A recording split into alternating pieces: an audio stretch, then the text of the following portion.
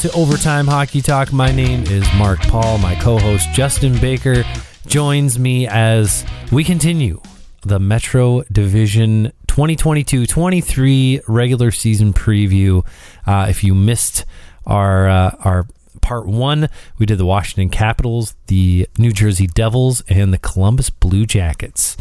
And this time on the docket to start the show, Carolina Hurricanes, and we're gonna see how many we get through on this show, and as far as the remaining five, maybe we'll have to do a part three, maybe not, but we're gonna start with the Carolina Hurricanes. But before we do that, Justin, hi. Oh, hi. How's it going? It's going great. Another a beautiful day out there today. A nice sunny day before. I think this might be our last really hot weekend. It's supposed that makes me sad. Yeah, it's supposed to be in the mid 80s over the weekend, and then I think it's just going to get a little cooler. Start moving into that perma fall weather, like mid 70s for us up here in Michigan, and it'll be. I personally love the fall. It's my favorite time of year. Gotta be, hands down. I'm with you because hockey's right. Yeah. Hockey starts. So why? Hockey starts. I mean, you got college football last weekend kicking off. It's just a good time of year for sports. It's a good time of year for the weather because I just don't do super well in the blazing hot. I was out planting cover crops in my fruit forest that I have, and I was melting trying to move mulch around and topsoil. I sweat too much. Dude, and you know what? When you're working with dirt and then you sweat, the dirt just cakes. It sits on you and it doesn't go away. You can go and you try to wash it off, and it just is you just smell like dirt until you go take a full-on shower, which I have not done. But that's why I sit alone in my basement and you sit alone there in your office. So we don't have to worry about smelling each other today, which is great. If you were coming over, I would have taken a shower. We'll just say that. I appreciate that. Yeah, no problem. And to our listeners, I know you have a very low risk of ever smelling either one of us unless we start doing some smell-o-vision. Is that going to be maybe that'll be Instagram's next thing? Is we've done all the video stuff, we've got all that. Let's make it so that people can smell through their phone or something. Maybe that'll be the next thing. Do you remember smell-o-vision? Did you ever go to that? No. It was it was a thing. I think it was more a thing in the 70s or something like that. But there was there's stuff at Disney World and other places where they still kind of do it, and it's unique but weird. And sometimes you get sprayed with misted with water, or you smell an apple pie as they're making it in the movie. It's kind of cool. But anyways, you're here to hear about hockey, so we're gonna talk Carolina Hurricanes to start. And I think it's fair to say, as we jump into the Hurricanes, that this is the second year in a row where this team has experienced a considerable amount of turnover to the top. I'll say the top part of their roster, the top six, the top four defensemen. Second year in a row, lots of turnover. It didn't affect the Hurricanes last year. They started 9-0. Does it have an effect in 2022-23? That's a great question, actually. I mean, listen, this team is definitely going to be different again, right? That's the big thing. At least this year, they managed to hold on to their goaltending for another year. So didn't move anybody out. I mean, that one shocked me more than anything. Let's just get rid of our goaltending. Did great in the playoffs. Let's just go ahead and just scorch earth everything. So over $500,000 to right. So, and then they end up spending more money anyways on goaltending. So yeah. I mean, listen, this team has got a couple big new names in here, right? The big one, in my opinion, is Brent Burns, right? They've finally got a guy to come in, and he's going to play 20, 25 minutes a night, no problem. But more importantly, I think he's going to fill in that hole left by Tony DeAngelo leaving and heading to Philadelphia. And I'll say, to an even greater extent, I believe he fills the hole left by Dougie Hamilton when he left via free agency 2 years ago. Even more so. Yes, sir. At least from an offensive standpoint. Burns put up 54 points last year. So yeah, I mean, Tony DeAngelo put up a ton of points and was great, but I mean, let's face it, I don't think you're going to get that all-around game that Brett Burns brings. And granted, he's not the hockey player he once was in his Norris days, but he still brings it every night. He's a great veteran presence, and I think he's going to add a little bit something to this power play, which wasn't bad. I mean, they were 22%, finished 13th in the league, so I expect that number to maybe go up just slightly. And then not only that, but now you've got up front, you've got a guy, granted, starting the year on injured reserve, but Max Pacioretty that you essentially get for free from Vegas for future consideration. I mean, and Dylan Coughlin. Right. I'm not balking at getting Dylan Coughlin for free. He may not be a regular in the lineup with Jake Gardner potentially coming back. Sounds like Gardner will be back this year. So I think it's probably, you're Slavin, Burns, Brady Shea, Piesky, and then Ethan Bear's probably a lock to play most of the games. Pesci, sorry, I don't know why it's Piesky. I have a friend and her last name is Piesky, and so there you go. That's, but yeah, Jake Gardner, you got to think, assuming he's healthy and comes back, like he's going to be an everyday player. So probably Coughlin is a guy that is playing when needed. It would be my assumption, but still, I mean, you grab Pacioretty and a free bottom pairing defenseman for nothing. Right. And this guy's only 24 years old, so Coughlin still has time to develop, and he could turn out to be a nice middling pair guy for this team in the future, especially considering Brady Shea and Brett Pesci only have 2 years left before UFA status, so you might lose one of them. You might lose both, hopefully not. But we'll see how that turns out. And then and then speaking of, facelifts and changes to this roster up front too, the other big one that they, unfortunately lost was Vincent Trocheck. He went over to the Rangers and to replace Ryan Strome there. And I don't blame Carolina for not wanting to give him 7 years at his age. And, yes, that's going to be a little risky for the Rangers and, might pay off initially, but in the long term might be a little bit of a risk. That's to be determined later, but this team certainly does have quite a bit of young talent looking to make a move, right? You've got guys like Kotkaniemi that they've given a long-term extension to that they expect to take another step. You've got Martin Nicias, who we've heard his name floating on the trade block a couple times, so here's an opportunity for a guy like that to step up. And then they go out and they get another guy who I think was probably one of the best value signings this offseason, granted a little bit later in the offseason. Paul Stastny comes in at a 1-year, $1.5 million contract. And to me, this is a guy who can both play on the wing, play at center, and he can slot anywhere basically in your middle six and give you production. I mean, he had a very productive year last year. Close to 50 points for a guy that was playing on a mediocre Jets team? I mean, 45 points and 71 goals. 21 goals, too, for a 35-year-old. He was a great pickup, especially at $1.5 million. No risk. No risk at all. Yeah. There's one player that I do wonder if the Hurricanes are going to miss him more than even Trocheck. I wonder if the Hurricanes miss Nino Niederreiter. Sure. Nino Niederreiter was fantastic for them, and he played on the most consistent line for that team. Niederreiter played with Jordan Staal and Jesper Fast, and that line was murderous in terms of their ability to keep the puck, keep possession. That line, they played 53 games they played together for 533 minutes total. The next line in terms of playing together the most was Nicias, Trocheck, and Svechnikov playing 214 minutes. So more than double the amount of time played together. So, that was their most consistent line. You look at 34 goals for, 13 against.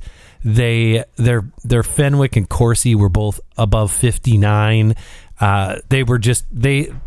They were a possession hog, and what that does for the rest of that lineup, when you can send those guys out and they can just have the puck in the offensive zone, wearing down defenses, and scoring goals in bunches as well. I mean, they were their highest scoring line as line pairing.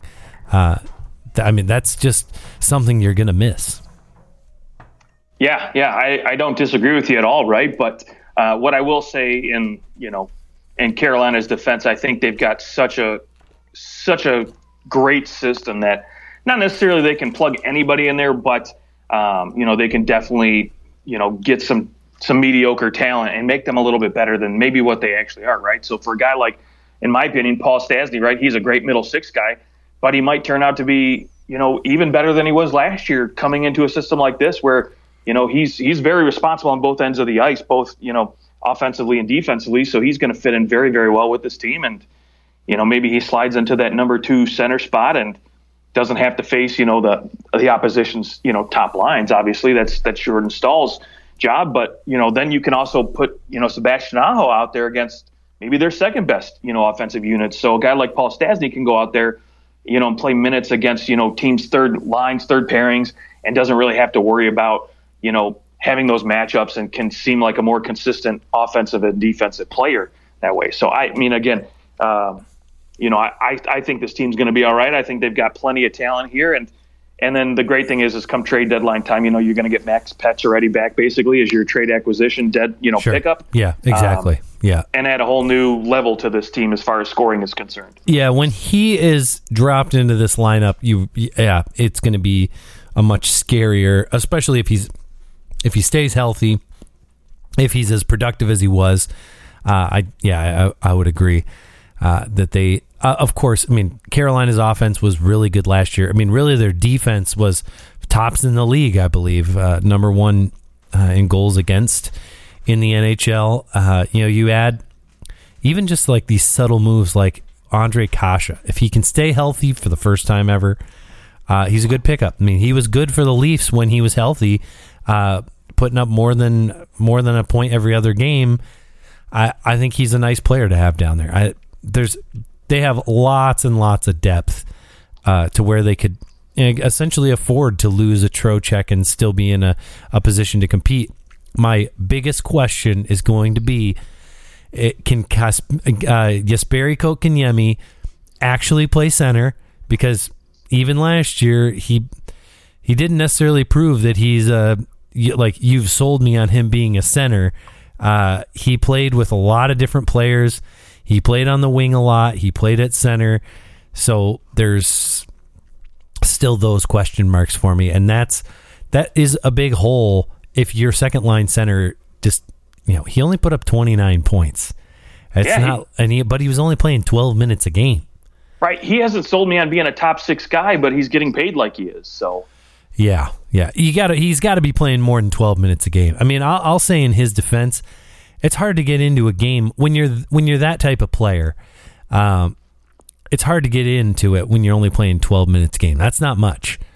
That's very much third line minutes, which I suppose maybe they were sheltering him and trying to get him to learn the system a little bit more. But goaltending. We haven't really talked too much goaltending yet. We saw Frederik Andersen do what Frederik Andersen does best, and that's get injured right as the regular season is ending, and left Antti Raanta, and Raanta was not by any means. I don't think he was really the reason that they lost. They didn't win with him though, and you got to ask the question: do you think Frederik Andersen can stay healthy enough to go into the playoffs and be their starter? In my mind, he is the better goaltender for sure. He's the better goaltender. Can he stay healthy? Yeah, that's the $1 million question. Well, I mean, I should say $4.5 million question. And, I think this being a contract year for him too, right? His health is really going to determine what kind of extension he gets from Carolina, if any at all. And so, if you have a guy who consistently is injured and injured in the worst possible times, if you're Carolina, why would you want to re-sign a guy like this? Granted, yes, when he's healthy, he's probably top 7, top 8 goaltender, in the league, but that doesn't help you when you're hurt all the time, right? So, spend your money elsewhere. He did play 52 games. It's not like he only got in 38 games or something like that. Sure. Yeah, no, absolutely not. He played 52, but I think that maybe that number needs to be lower. And I don't think it's I do. Antti Raanta was injured in the beginning of the year, was it? Was he injured? I feel like he was injured at some point. He was, yeah. Yeah, but, he really, his stats in the playoffs were very comparable to Frederik Andersen's in the regular season. Yeah, so he did elevate himself to essentially Andersen-level stats. For the playoffs, Carolina just kind of has to... Carolina's in this weird spot where they have lots of depth scoring. They're a lot like St. Louis in some respects.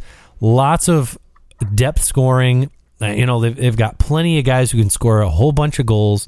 But maybe they don't have that superstar. Like, they don't have anybody that's going to put up the 100 points or, like really take over a game the way that some other teams in this division have.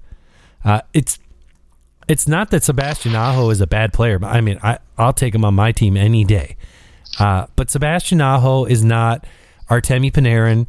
He's not Sidney Crosby or even I don't even know if I would put him. I guess I'd put him in the same category as like Matthew Barzal, right? Like not necessarily similar in the way that they play, but similar in the way that they in their rank, like their categorical ranking of superstar, maybe that notch below a superstar.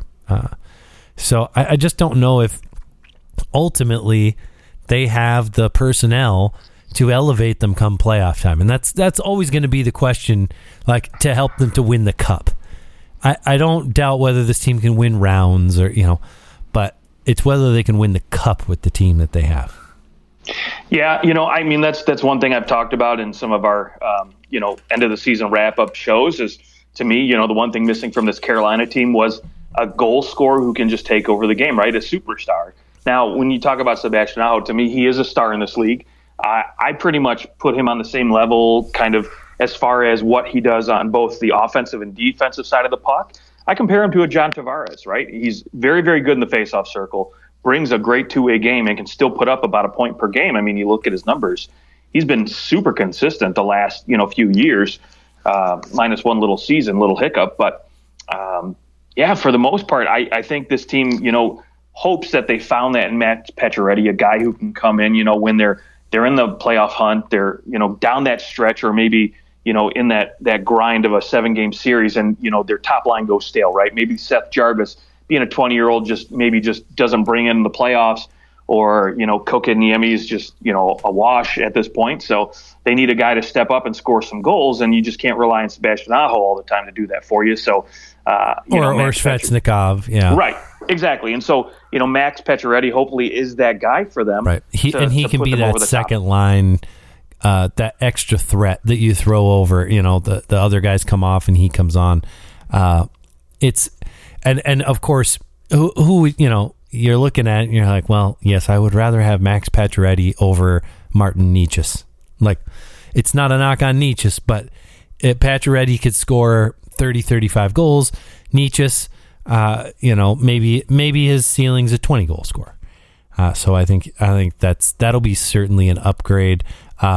You also have to think Seth Jarvis is going to take another step here. He had a fantastic rookie season, 17 goals in 68 games for 40 points. He had a decent playoff, 8 points in 14 games. No one's knocking him for the playoffs that he had in terms of his production. But he's only going to get better here. I mean, he's only 20 years old. I would expect that he's going to top 20 goals. I would assume that he's going to top 25 goals here and really kind of cement himself as that the winger for Sebastian Aho and playing opposite side of Svechnikov. And you've got a pretty dangerous top line there. Yeah, no, I agree. I think you probably want to go with Svechnikov, Aho, and Jarvis to start the year.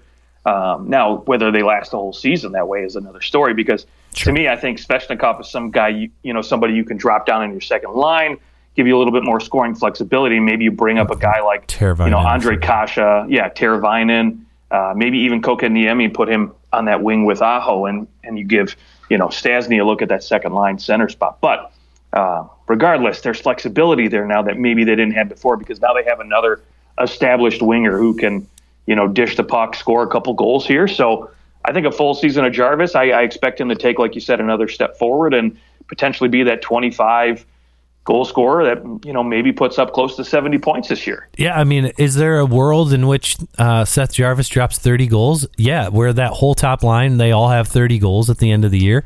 I don't think it's out of the realm of possibility, especially since you're going to need to find some extra offense here in the first. Pacioretty's out to what, February? Yeah, pretty close to it. Yeah. So 4 or 5 months of the beginning of the season, the bulk of the season, they're going to really be relying on that top line more so than come playoff time when they'll get some air support from Pacioretty. Any other? Let's do our. If you missed the first show, rather than trying to give predictions on, hey, this team's going to make the playoffs. I think we can all agree Carolina is going to make the playoffs. This is a almost guarantee playoff team here, but we wanted to give our ceiling and our floor for where we think these teams will end up. We're not giving our basement. We're not like, well, if they have injuries, then they'll miss the playoffs entirely. Well, of course, any team could suffer a crazy amount of injuries and miss the playoffs. But we're given our reasonable ceiling and a floor. Justin, where do you have the Hurricanes at for this season? Yeah, I'll start with the ceiling here. I think for me, it's a Stanley Cup win. I think this team, again, assuming everybody's healthy and back, I think with a full healthy, Freddie Anderson, Max Pacioretty in there, and Sebastian Aho at center, I think you've got enough talent, great coaching. You've got a fantastic defense that never gets enough credit, in my opinion. To be one of the top defenses in the league here, where they can really go on a nice run, and I think they would have a really good shot at winning the Stanley Cup. Now, on the opposite end with my basement, as far as where I see this team, I see them probably as a second round, loss. I think, whomever they have to play in the first round, I think they could probably, take on your Bostons, your New York Islanders, and get through that first round, no problem. Now, when you get to the second round, and maybe you have to match up against the Rangers, Pittsburgh again, that's where you could probably run into some trouble if guys start, start having dry spells and you just don't have enough, scoring depth. Maybe Andre Kasha's not doing it on your third line. Kokaniemi's just, not what we are thinking, or not what Carolina thinks he could be. So this could dry up real quick for them in the second round. Yeah, I'll go. My ceiling is probably somewhere in the conference finals. Not that they couldn't win in the conference finals.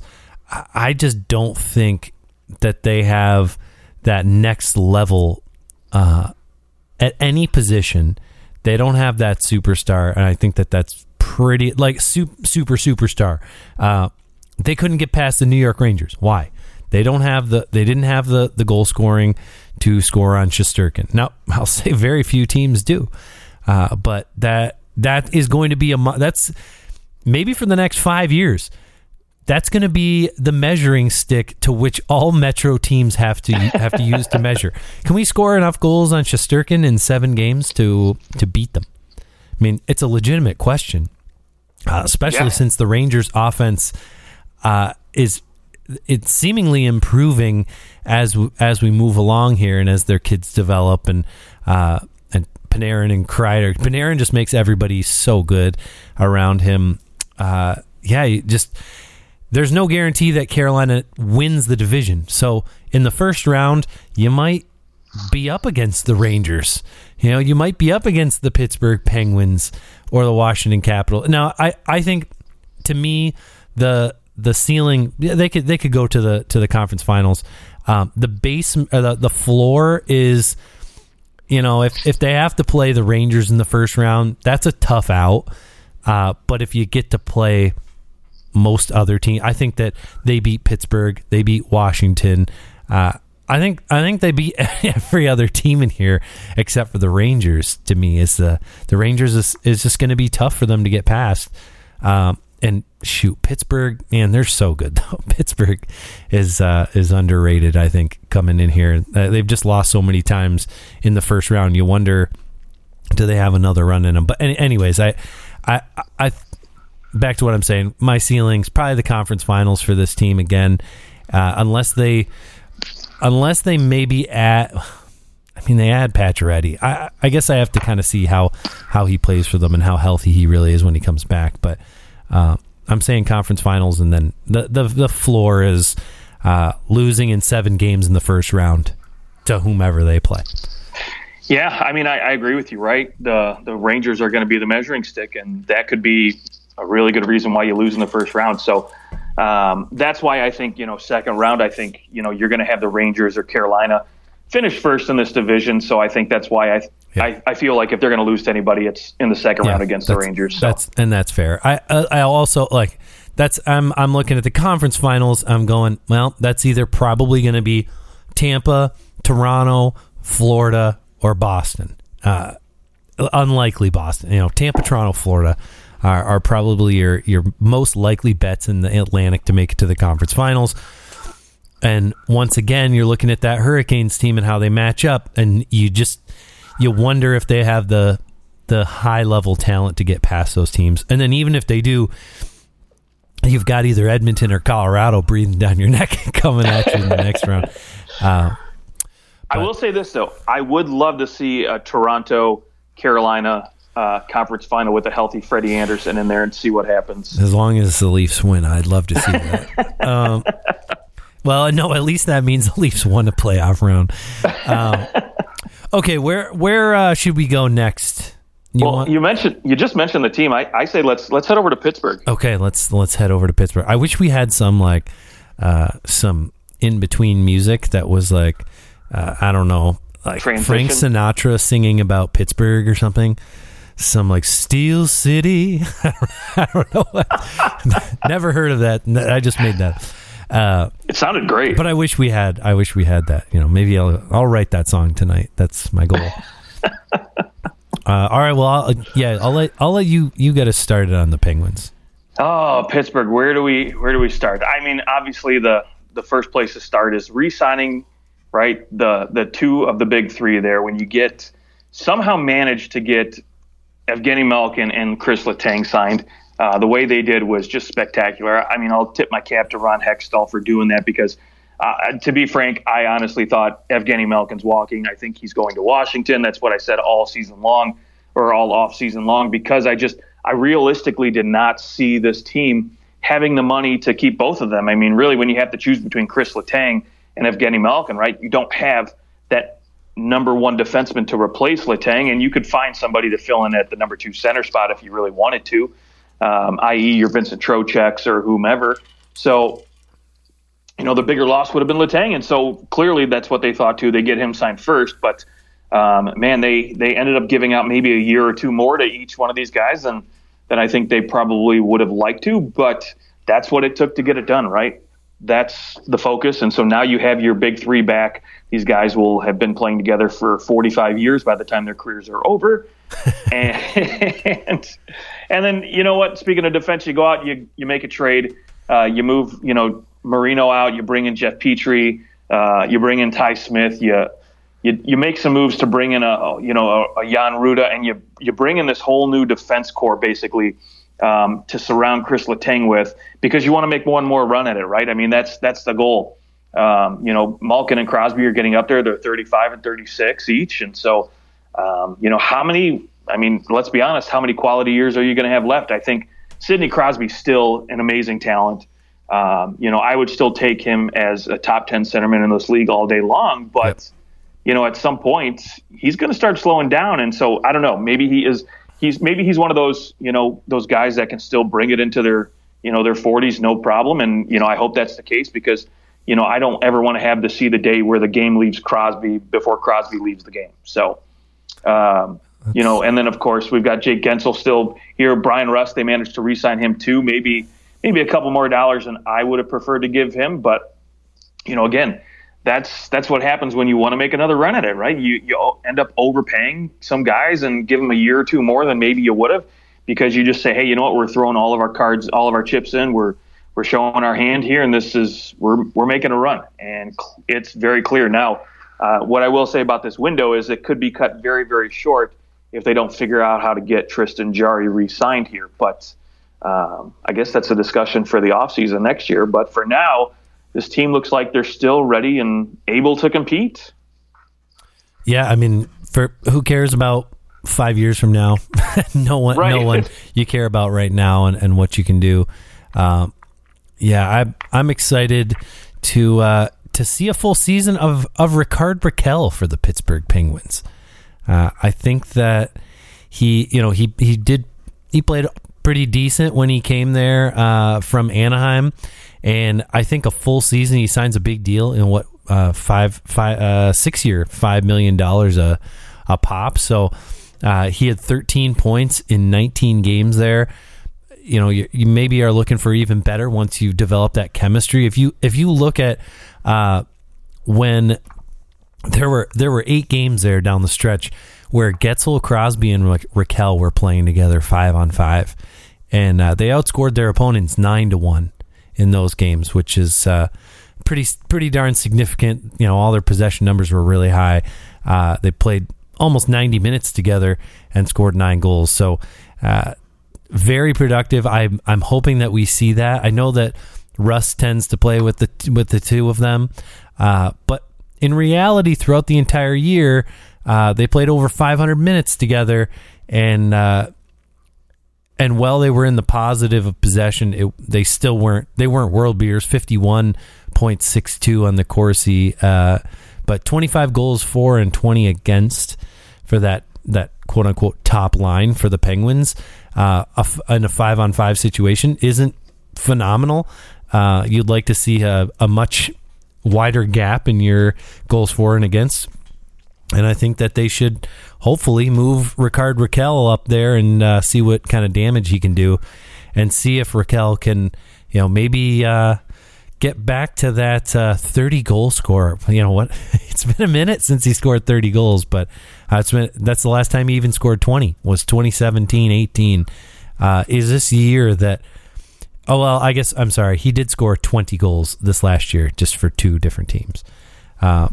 Do we see Rickard Rakell getting up in that 25 to 30 goals this year?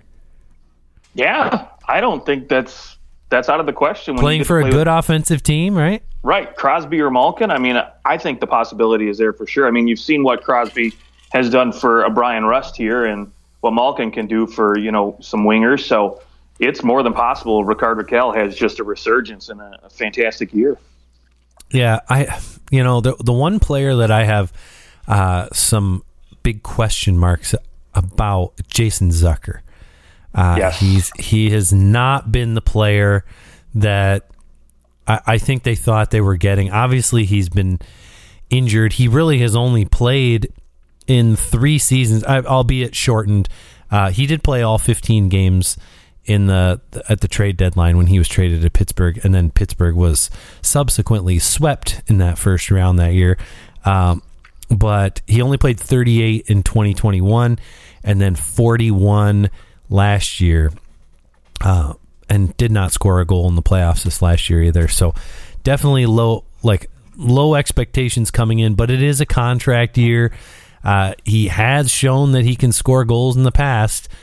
He's same year that Rickard Rakell scored 30, Jason Zucker had 33. So you wonder if he can find his goal scoring touch again, or does Pittsburgh try to offload him to someone in the hopes of bringing in more offense up front? Like this, in my mind, the Penguins have to go for it this year. Like I don't know how many years they're going to have where they're going to be Stanley Cup contenders. I think they still are.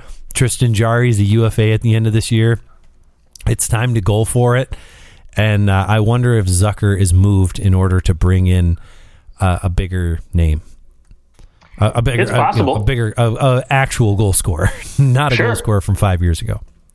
Yeah, I mean that's more than possible, right? Because again, like you mentioned, they're throwing it all in. They're trying to win now, right? So they've still got their first and second round picks for the next 3 years to do so. So they've got capital to make that push. And if you can move Zucker's contract at 5.5, you can create enough cap space to bring in just about anybody at that point. Because let's face it, throughout the course of the year, guys are going to get injured, and you'll free up $1 million or $2 in sure. LTIR money. But you know what? I think more realistically, at least at the beginning of the season, one name I'd like to keep an eye on for Penguin fans, and came over in a trade from Chicago, is Alexander Nylander, a guy who at 24 years old, he's pretty much should be developed at this point, but 30 points in 44 games for the Scranton Penguins there in the AHL. I think he has an opportunity to come in at camp and prove he belongs in this league still. I mean, he had one full season with Chicago back in 1920 and put up 26 points, but hey, he can come in and he could potentially push for a third line spot on the wing there. I think he still has enough offensive upside, drafted 8 overall for a reason, in 2016. So sure. He could be someone that could potentially push for a spot there, and maybe make a case to say, hey, you know what, here, go ahead and trade Jason Zucker now because you've got me. Yeah, the bottom of Pittsburgh's lineup is definitely not also like set in stone by any means. Danton Heinen is probably the only one that you're looking at saying, yeah, I mean he'll make the team. He had a nice year last year too. And I'd throw Teddy Bluger's name in there. Bluger, he's going to take the fourth line center spot. Yeah. I don't think that Drew O'Connor's a lock to be on that fourth line. There's all sorts of players that could be shifted around, and so we'll see what the Penguins' bottom half of their line. That's probably the bigger question. Like you look at Kasperi Kapanen, can he have a bounce back year? He only had 11 goals. I think the Penguins have been expecting more of him coming over from Toronto. He had a 20-goal season, and then 13 in a shortened season, and then he just can't seem to get past that 11-goal mark, which he scored twice for the Pittsburgh Penguins.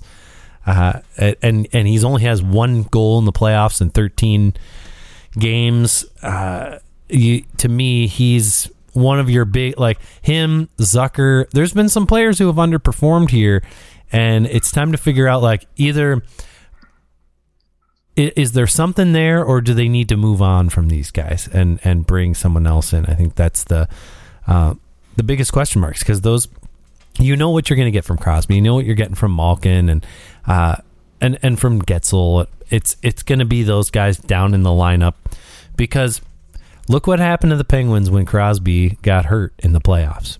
If they were going to win that series and then he got hurt, like, I'm convinced they would have won that series. He gets hurt and they just could not figure it out.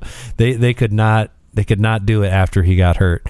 And it's troubling when, if one player goes out, it's almost like, well, no chance. Right. No chance. So yeah, I will say this though, next season they've got nearly $20 million in projected cap space now. If they re-sign Tristan Jarry, that could eat up a good chunk or a third of that. But still, they're going to sign Nathan McKinnon. Yeah, I was going to say, if it doesn't work out this season, they've got some room to bring in a big star name if they want to. But yeah, that's what I hear. Nathan McKinnon wants to play with his old buddy Sidney Crosby. They want to get the Cole Harbor boys together for one hurrah in Pittsburgh. Oh goodness. Okay. Well, tell me what do you think ceiling and floor for this team? Yeah, ceiling for this team, I think, is just getting to the second round. I really have a tough time thinking that they can go much further than that, just because when you talk, we've mentioned it, the lack of scoring outside of Jeff Carter on that bottom six, right? It's really difficult when you start getting into that grind, that second round, where teams rely on a lot more depth to assist with the scoring, and they might get lucky and they might finish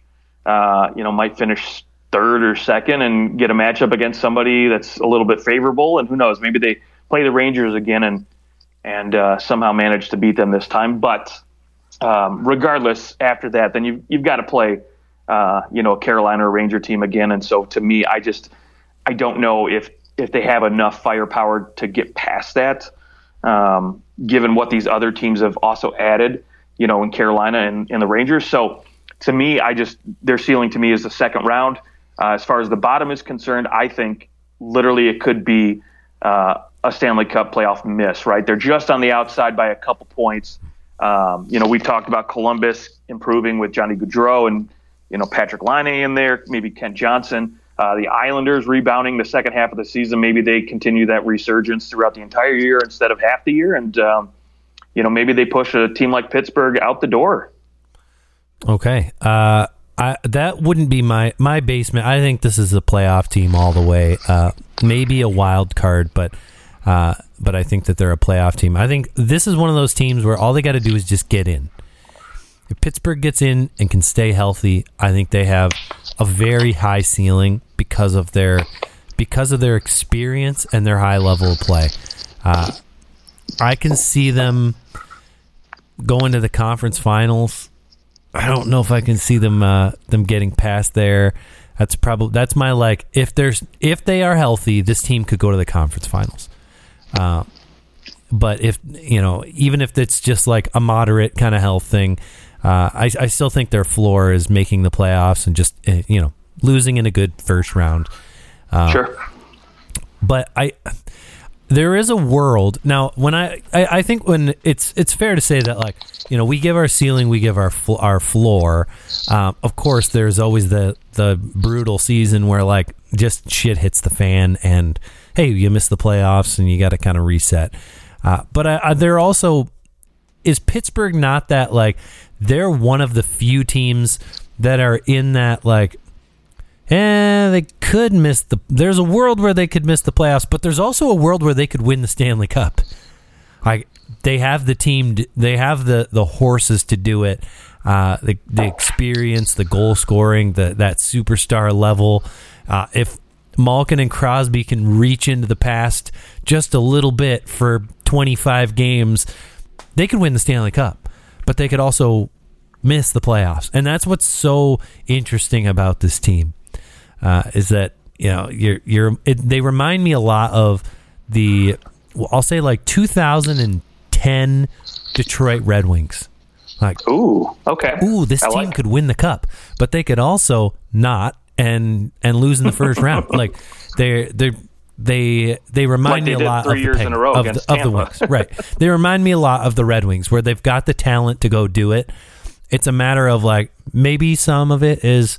Hey, they've done it so many times. They don't really. I'm not trying to say they don't care, but they maybe aren't as hungry as other teams who have never been there, or other players who have never been there. It's requires a different level of motivation. So, and maybe one that there's a reason why you don't see too many teams win the Stanley Cup and then win it again later. The Penguins did that, but to go do it again would be, I think, probably unlike anything we've ever seen. So it's very unlikely in my mind that they ever go back and win the cup with this group, but they are the one group of players in this category that still have the potential to win a cup if a lot of things go right. Sure.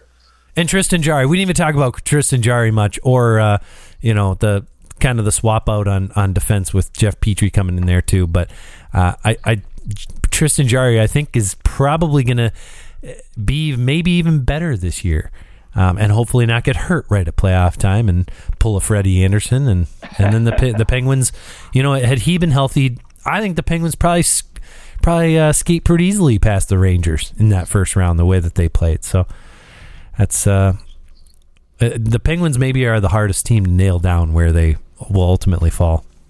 For me. Fair. Okay. Well, let's go to I'll say the New York Islanders, since we were wondering if did we do the New York Islanders? And we were texting earlier. Did we do the Islanders? No, we did not. And so we're going to do them right now. The Islanders they were in the conference final and then they missed the playoffs this past year. I think it was 13 straight games to start the season on the road. Then they got hit with COVID.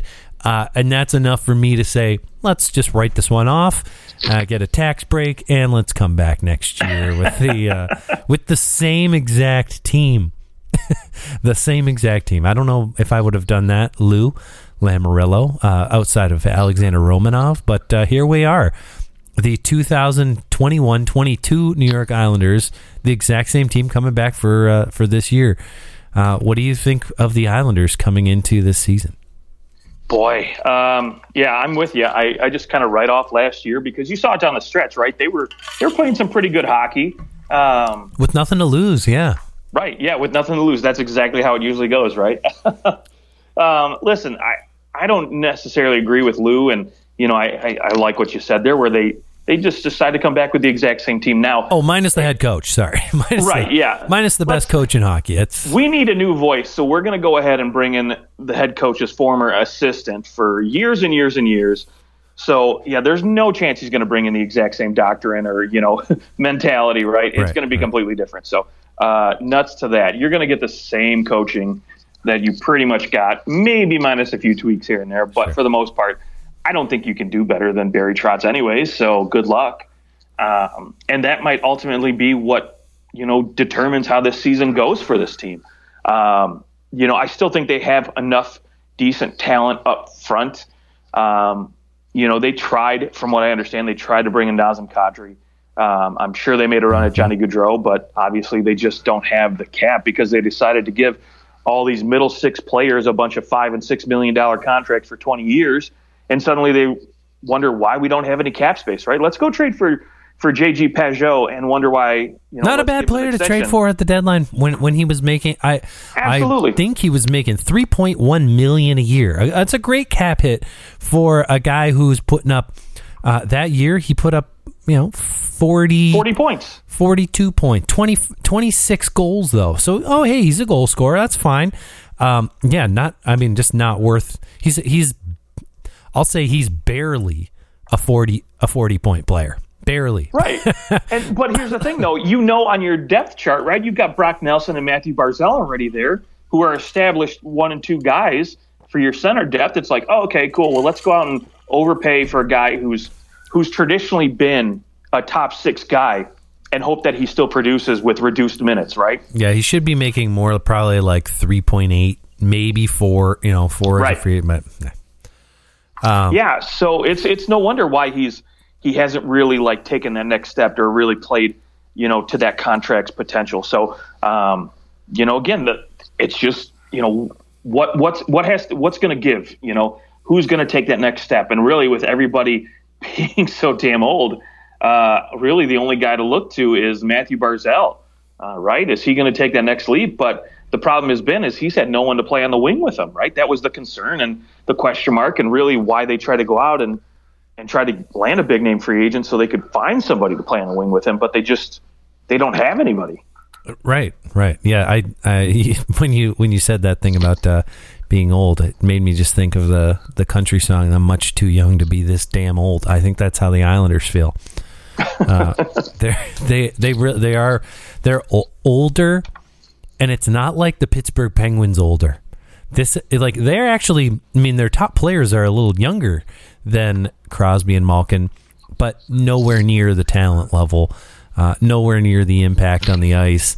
And it just, a lot of the moves that they made, like, for example, Kyle Palmieri, bringing him in and paying him another, what's he made? Kyle Palmieri's at $5 million. And when they signed him to that deal, he had only scored 10 goals that year. The year before, right. It's not as if he was 2 years removed from a 25 goal season, 3 from a 27. He was a very consistent player. He had 5 seasons in a row of 24 or more goals. That's fine, but then he goes and he puts up a 10 goal season, 21 points, and you say, no, we got to pay him. We got to pay him $5 million. No, you should have paid him 3 again, or let someone else pay him 5, and it's coming back to bite them because if they had done that, they would have Nazem Kadri, or they would have Johnny Gaudreau, who makes an actual impact on the ice in a huge way, makes players around him better. Whereas Palmieri is a secondary guy. He's somebody who needs someone so that he can complement them. He's not the guy. He's the complementary piece. Same with J.G. Pajot. really, I guess in some respects, you can say, well, Anders Lee, I mean, Anders Lee is only a 50-point guy barely, and he's making $7 million. I know he's got intangibles, but still. I actually, as we're doing the research for this division, and I'm going to just jump kind of right into that conversation of the basement and the ceiling, because the Islanders did so little in the offseason that, everyone knows this team. If you've been around watching hockey for the last 18 months, you know this team. This is the same exact team plus Alexander Romanov. I look at this and I just go, I don't see a world in which the Islanders make the playoffs. So let's just go ahead there and say my ceiling for this team is not even making the playoffs. I don't think they're a playoff team in this division. Frankly, I don't think there's a division in the NHL where they make the playoffs. I don't think they're a wild card. I just don't see it. And I think that their floor is actually pretty darn close to the last place in the NHL, minus Arizona, and you're like, we're gonna purposely lose. Maybe the Chicago Blackhawks, you toss them in there. Like they're that clip above them. I don't think they're going to be in playoff contention. I don't think that they're going to be in contention for dead last, but I think that they're going to be, I guess, probably finish somewhere pretty similar to where they finished last year, and that is very much in the basement. I guess last year they had 84 points. I think that they'll be 6th in this division, 7th. So I think they fall. Wow. And that's my floor. I really think there is a world in which this is the worst team in this division. Yeah, I mean that's possible, right? But so here's the thing: when you look at every other team around them that was below them in the standings, right? Columbus, New Jersey, and Philly.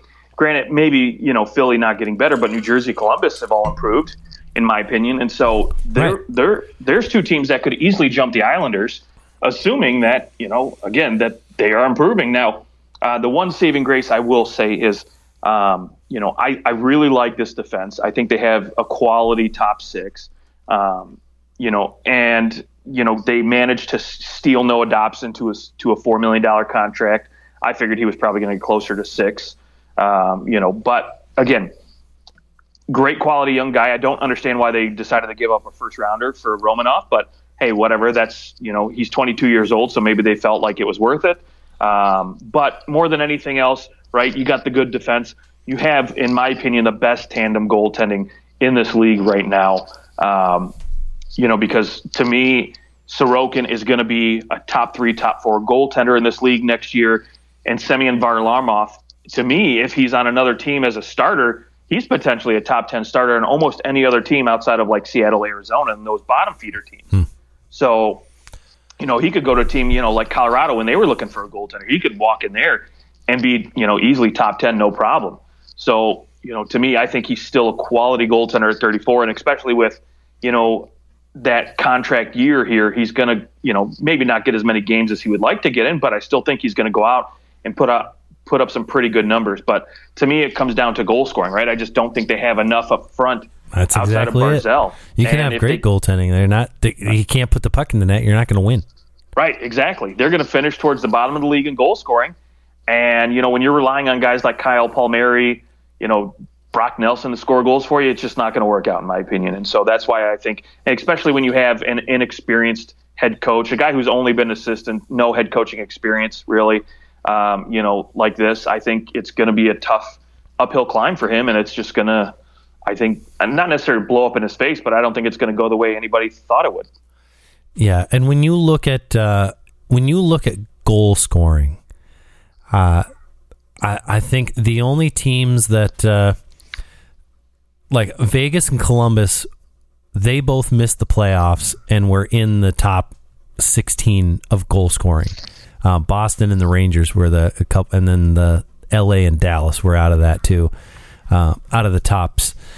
In terms of goal scoring it's just so important to be able to score goals. Like very few teams get to not score a lot of goals and still make the playoffs. It just doesn't happen very often.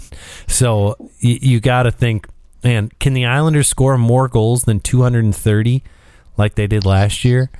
I mean, they were just so bad, minus 82 goals, and that's with the great goaltending tandem. It's not like the tandem was different last year. That's with this great tandem, and I don't see where where it matters because they just aren't going to be able to score goals. I don't think that anyone on this team is all of a sudden just going to become a great goal scorer again. I mean, I could be wrong, and maybe Lane Lambert just opens everything up and lets everyone do their thing. I have to think that there will be a little bit looser reins in terms of defensively, where they can kind of try some things.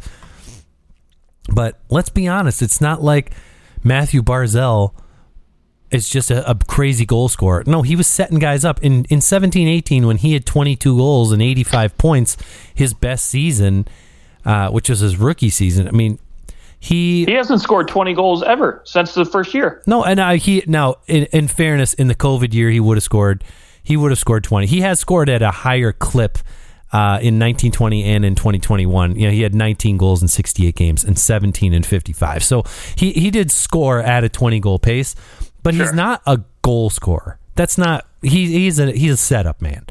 And there's just not really any pure goal scorers on this team anymore. Some of these, like Palmieri, was a goal scorer. He's not. He's a top 9. Throw him on your third line, maybe on your second line. He'll get you 20 goals. But he's not someone who's moving the needle greatly in one direction. Brock Nelson can score a few goals, but no one's putting up, outside of Barzal, no one's going to put up a point per game. And there's just not a whole lot where you're like, ooh, yeah, we're excited to go and watch this guy play. Outside of Barzal, there's really no one. And that was the beauty of Barry Trotz, is that he was able to, hey, we don't have a whole lot here. Remember, they defensively, they were terrible, and he came in, changed them, and they were a really good team in the first year that he came in. And the problem is, I just don't think you can do that forever. And they really haven't changed their personnel to try and score some goals. They have their personnel set up to, hey, let's grind other teams down, and we'll try to win these low-scoring games. And I don't think that's going to work anymore. It's just not. You've got to be able to score goals in this league now. And yep, that's why I'm going to say my ceiling is wild card team at best. And honestly, I'm with you, right? I think they finish second to last in this division as far as the basement's concerned. Okay. Sorry, I was just taking a drink. No, I appreciate it. I thought you were going to talk longer. Okay. Well, that's, we're at an hour, so we're just going to, that's going to be our last team for today. And the last two teams in our Metropolitan Division, the Philadelphia Flyers. And wait, do we only have one left? No, we got the Rangers too. Oh, we haven't done the Rangers yet. Okay, so we'll do a New York Rangers Philadelphia Flyers show, and then we'll probably do a couple teams from another division as a separate show. I have 2 shows in a week or something like that. But anyways, we'll keep chugging through these teams as we near training camp. I was looking at it as like 20 or 19 days until the first preseason game, something like that. Yeah, we gotta get going on these division previews. We are getting close. Yeah, we got to maybe move a little quicker, but it's fine by me. We'll just have to do 3-hour shows and just do the whole division. Beautiful. So, all right. Well, that's part 2 of the Metro Division. Go back, listen to part 1. Look forward to part 2. Find us on Twitter, Instagram at OT Hockey Talk. And Justin, hope you have a great evening. To our listeners, thanks for being here, and we will talk to you guys soon.